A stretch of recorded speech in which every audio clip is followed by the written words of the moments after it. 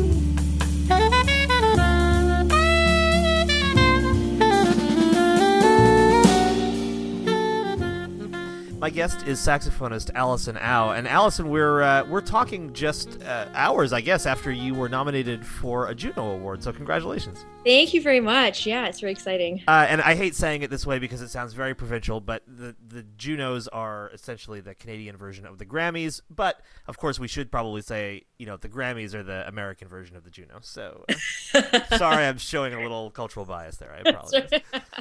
That's all good. So you were nominated for Album of the Year in the group category for Forest Grove, which is your new record. And I wonder if you'd just tell us a little bit about the origin of this album, which features your longstanding band. Yeah, well, a lot of my music I draw from a lot of different things for inspiration, but mostly it comes from nature and visions I see around me outside and kind of conceptually like very natural types of sources of inspiration. So this particular album I was thinking kind of drew mostly from a house where I've lived for many years, my childhood home. And I kind of wanted to pay homage to that and pay tribute to some of the scenes of my childhood as well.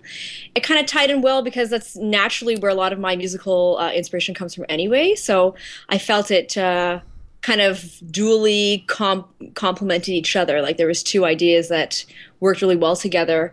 And the music itself, I wrote a bunch of tunes and the music was workshopped many times over the course of, I'd say probably the last 3 years with the same guys, which is really nice. I really kind of aim to work with the same people. It's not only because I love them, which I do, but it really allows the music to take shape. And each time with the same personnel, I feel like it really had a chance to develop. And the music really grew from what I'd written on the page. Is the Forest Grove of the title a particular place near your childhood home, or is it more a conceptual idea? It's the name of the street where I used to live. Oh, no kidding. So it is extremely specific then. Yeah.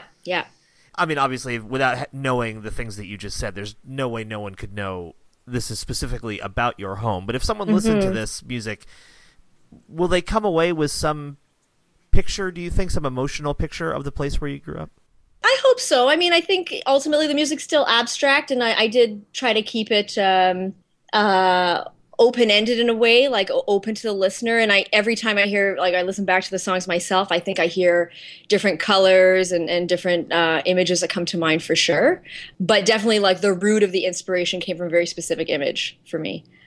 And this is a question that I ask a lot for albums that have this kind of origin story, but did you describe these images to your bandmates, or had they seen the places that were discussed? No, not at all. Not at all. I actually, in rehearsals, I don't say very much. I don't really explain the roots of tunes, I guess, like the conceptual roots of tunes. I just bring the music in, and whatever they hear in it, we try to go with that. And I find that the interest of the music in mind, like I try to keep that priority, because if someone else hears something completely different, I try not to taint that at all with any kind of explanation off the top. But that is a great question, though, for sure.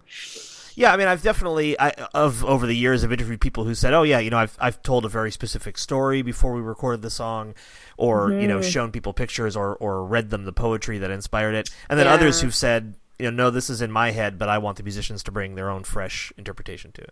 Yeah, for me, I think it's definitely the latter. I think I do start with a very strong idea, but then I try to keep it open. So I do try to keep the explanation on my end as minimal as possible.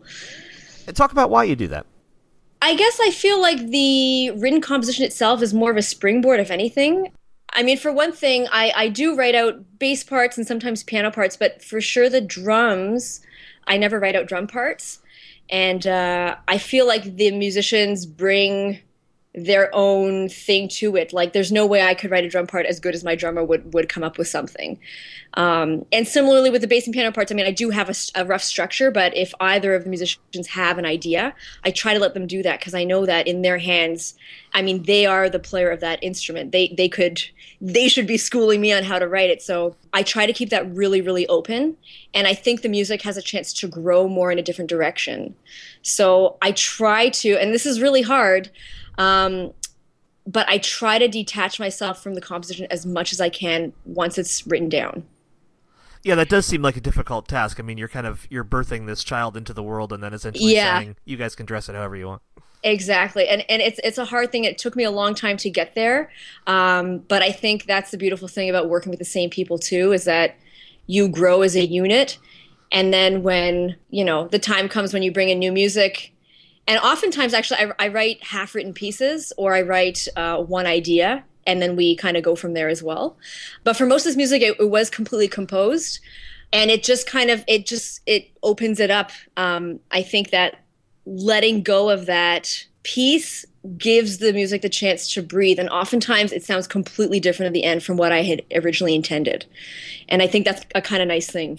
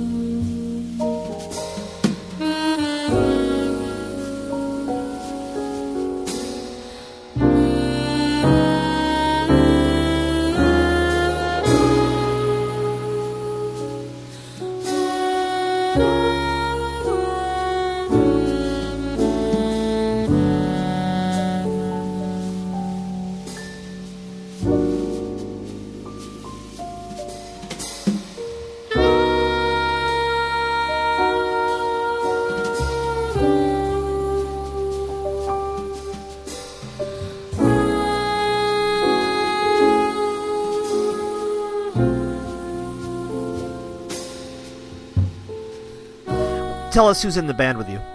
On piano and keyboards, it's Todd Pentney. On bass, it's John Maharaj, and he plays some electric bass on the album as well. And Fabio Ragnelli on drums. That's the core band. And then on the album, we added Felicity Williams on vocals for a few of the tracks. And how did the core band come together? Todd and Fabio and I all met at school. And which was where? At Humber College in Toronto. And John was a mutual friend of Fabio's, and we kind of just started playing after I graduated, and it kind of just happened organically. Did it feel like a pretty good fit from the start? Was it something that kind of grew over time? How did that work?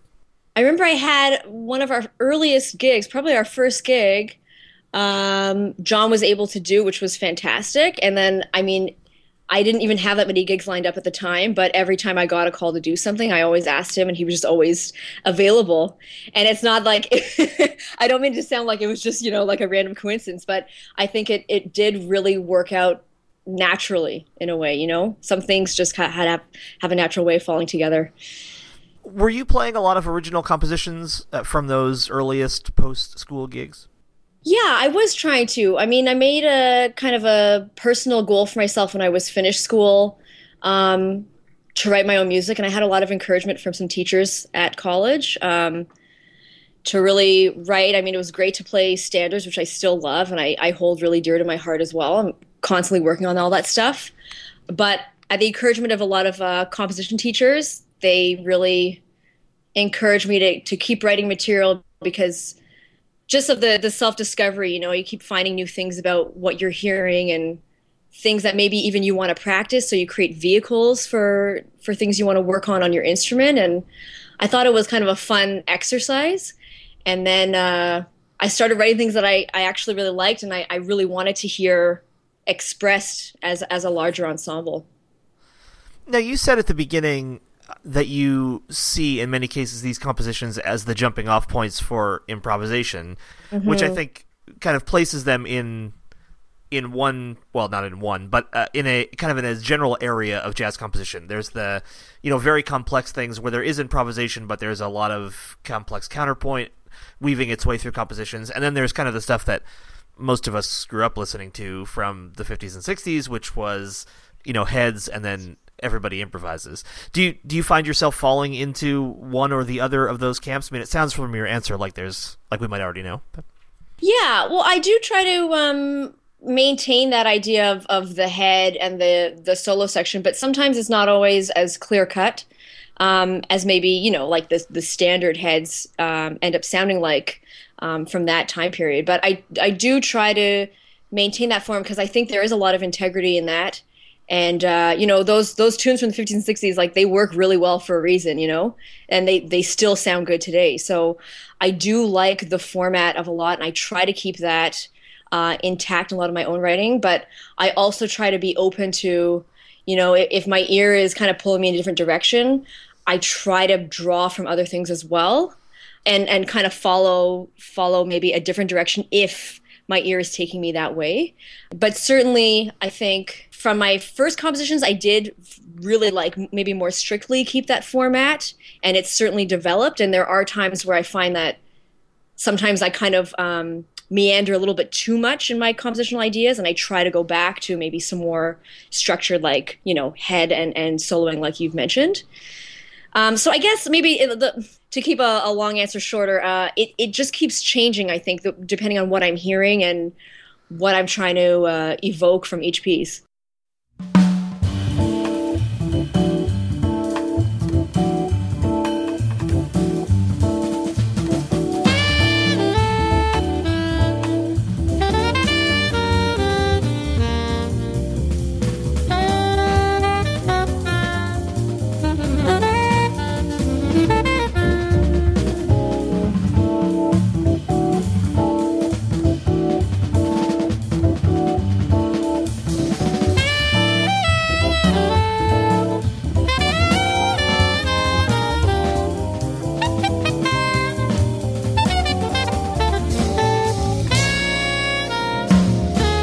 More from my interview with Allison Au in a moment. But first, if you like what you hear, please consider becoming a member.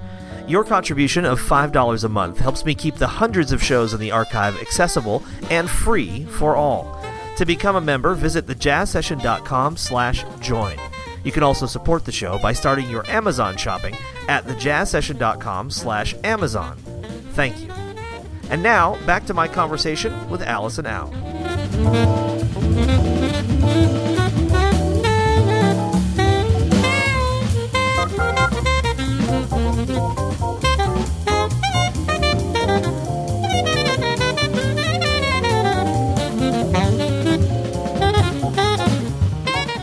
Will you say more about the process of editing? You said sometimes you feel like you meander. Are there times when you're listening to a composition as it's being played and you're thinking, this actually doesn't need to be here anymore?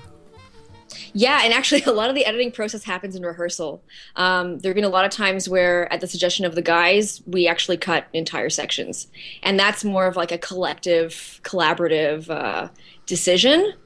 And I'm happy with that because I think the best edits don't come from yourself. You know what I mean? Yeah, that's why writers send their things to another editor to look over first.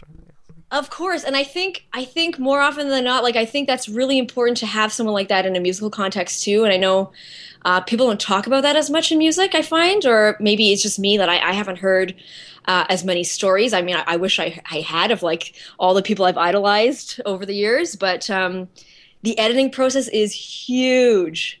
Like, and I think as I mature more and as I get older, I'm realizing how important it is for someone else to listen to the piece and be like, oh, you know what? That's like a little overwritten, or I don't think there needs to be another section here. Or sometimes the best ideas are like the most concise, and oftentimes they're shorter, which is why I think in some circumstances we have cut parts of tunes as a group because everyone kind of agreed like maybe it didn't need to be there, and it's only served the music better. I feel like it's really it's benefited at the end of the day.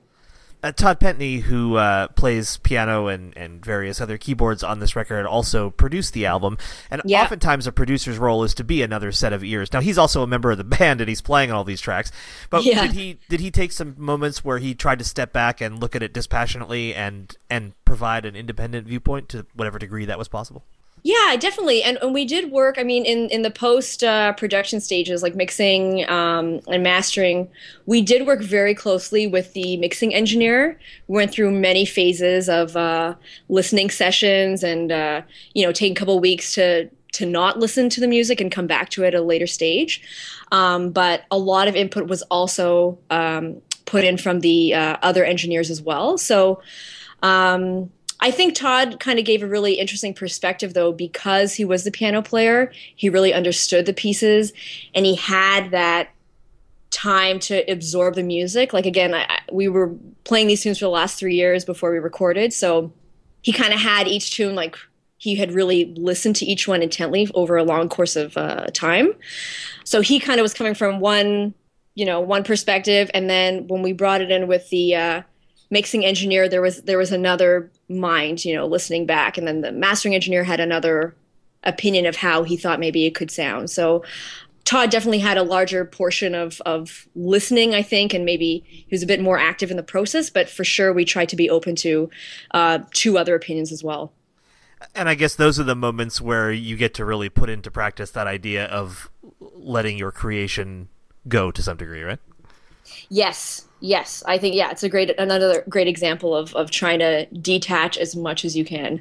It's hard, but it's necessary.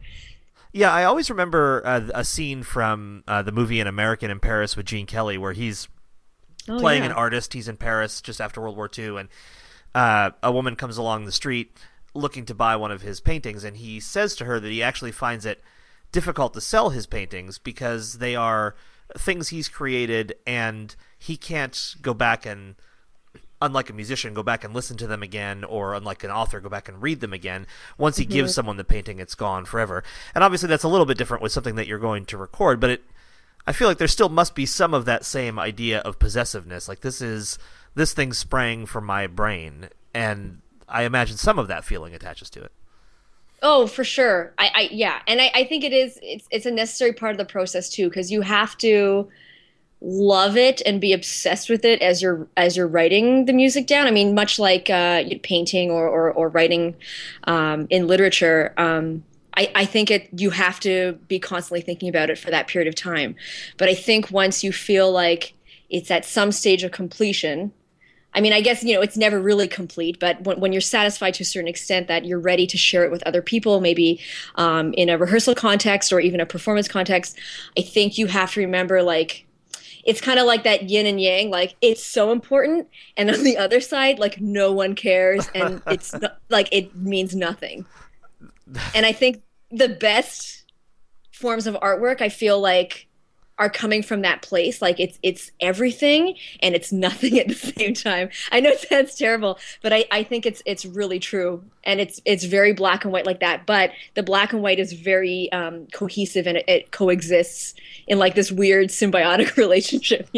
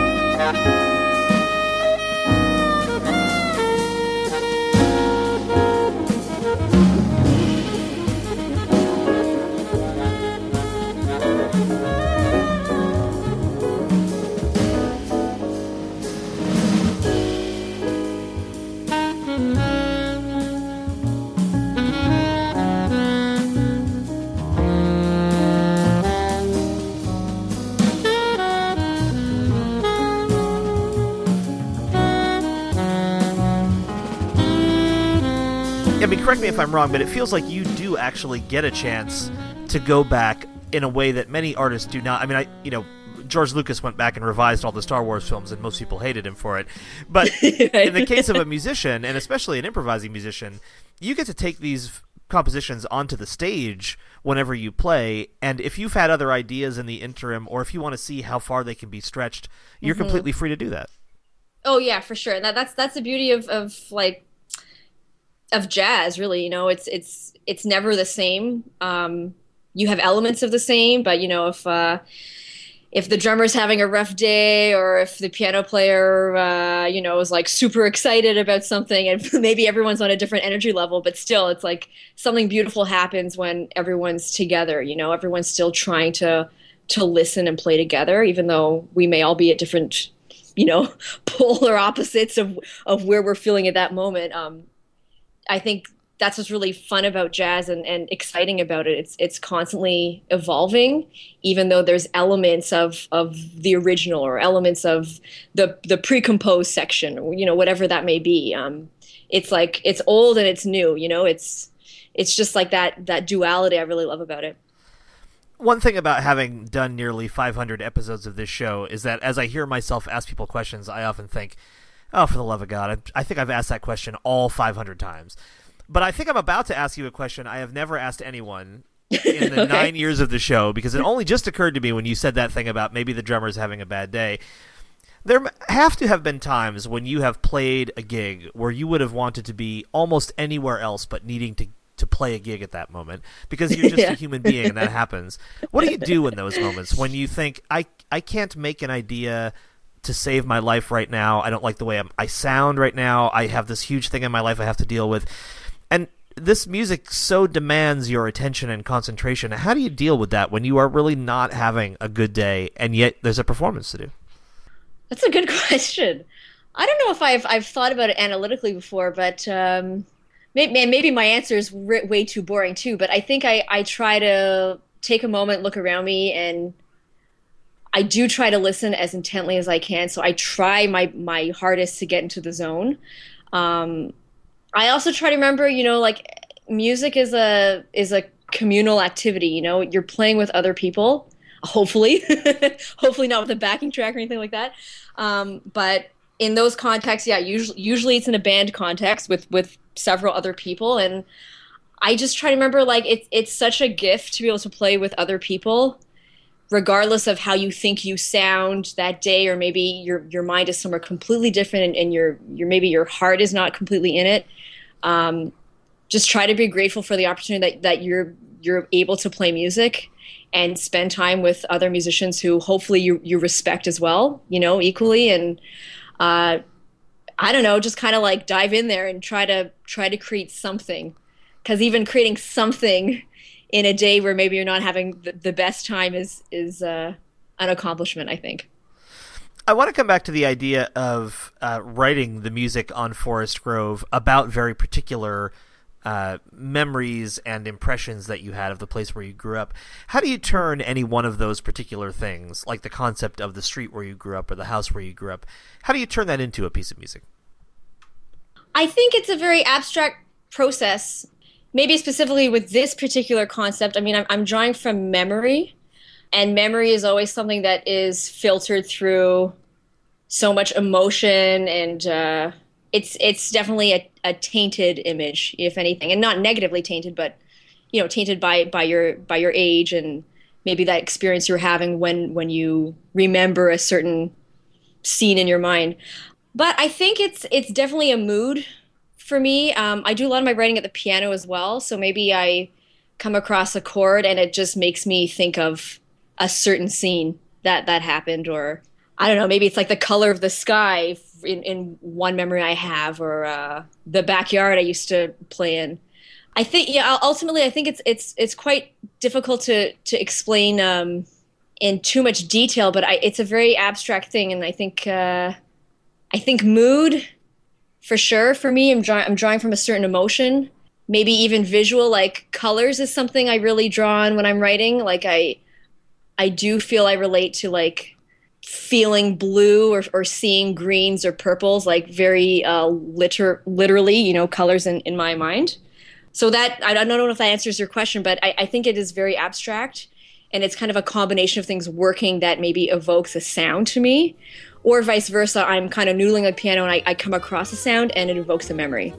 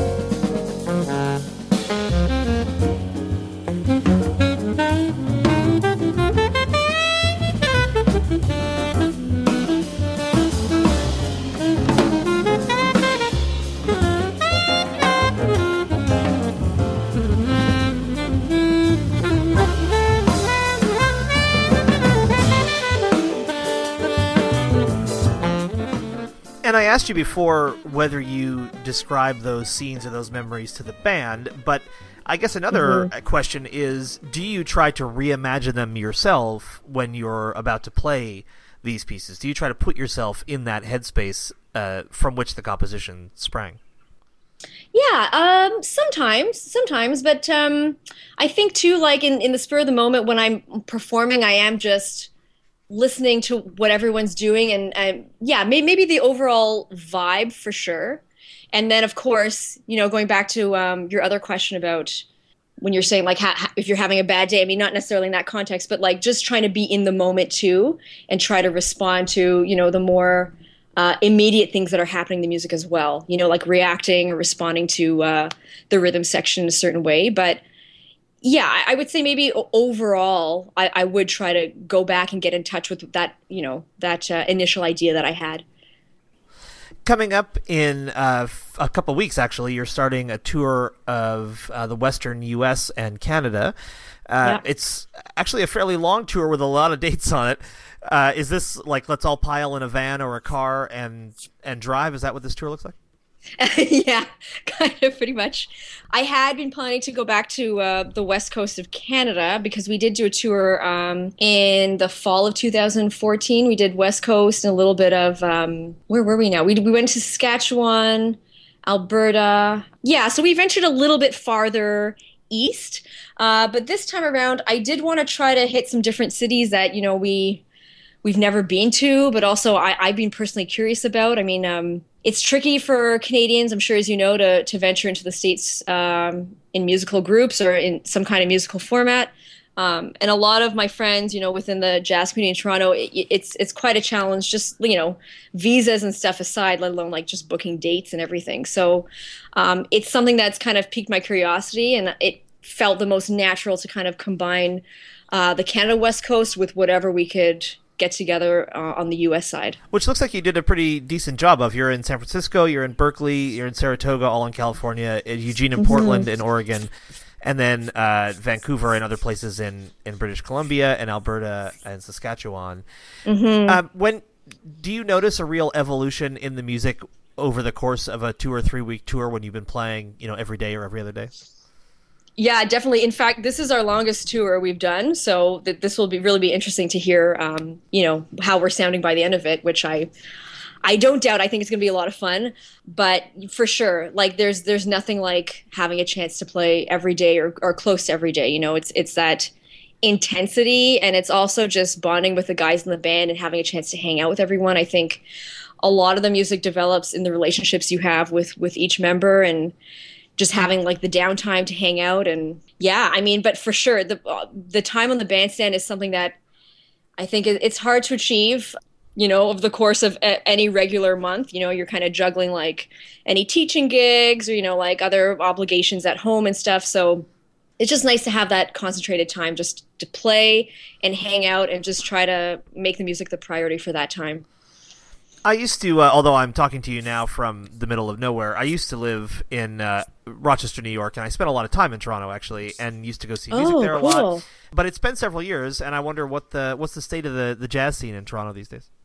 Oh, it's fantastic. I mean, it's I don't know what to compare to in terms of the States because I haven't spent much time in New York. I mean, I've visited many times, but I haven't really lived there. Sure. But I think amongst the Canadian cities, of course, I mean, it's the largest. But that said, I still find the Toronto community is like really, really nice. I feel like everyone really tries to support each other. There's a great scene. There's a number of really nice venues showcasing like a lot of younger bands. But then, of course, there's tons of venues that show like, the heavy hitter guys that I feel like we all young people look up to. A lot of my teachers, where they're playing and stuff. I still get a chance to see those guys play a bunch. But it's a nice mix. And there's also a lot of original music happening in Toronto. A lot of bands are, really writing their own stuff and really drawing different influences. So though they may kind of fall under the general jazz categories, a lot of experimental stuff happening here.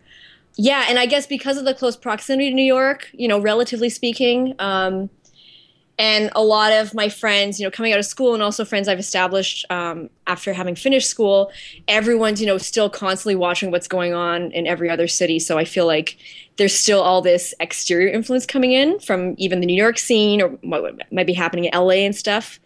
People are really kind of engaged in a lot of different styles of music. My guest today has been Allison Au. The album is called Forest Grove. It is your, if my math is not wrong, your second of 2 Juno-nominated albums, right? That's like right. Each one you put out gets nominated for an award, which is fabulous. Best of luck. That's in April we find out the winners, is that right? I believe so, yes, early April. Okay, great. Well, best of luck with that. Thank you. And just want to remind folks who are on the west coast of either the U.S. or Canada that Allison and the quartet will be coming your way starting February 26th in Saratoga, California through March 20th when they end up in Saskatchewan. Allison, it's been a pleasure to talk with you. Congratulations on the Juno nomination. Congratulations on the new record. And thanks so much for being on the Jazz Session. Thanks so much for having me.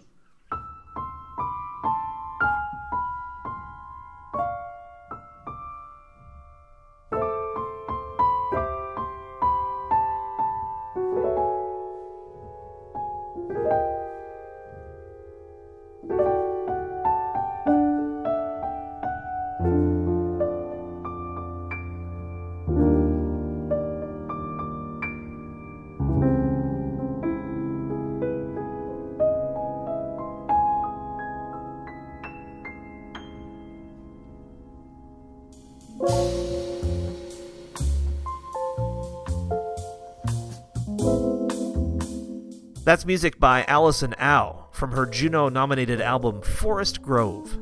Thanks to the Respect Sextet for the theme music to this show. Find them online at respectsextet.com. Thanks to Dave Rabel for the show's logo. Please consider supporting the Jazz Session with your membership. To learn more and to become a member, visit thejazzsession.com/join. You can also support the show by starting your Amazon shopping at thejazzsession.com/Amazon. Thanks. The Jazz Session will be back in 2 weeks with another episode. In the meantime, support live music wherever and whenever you can, and come back next time for another conversation about jazz on the Jazz Session.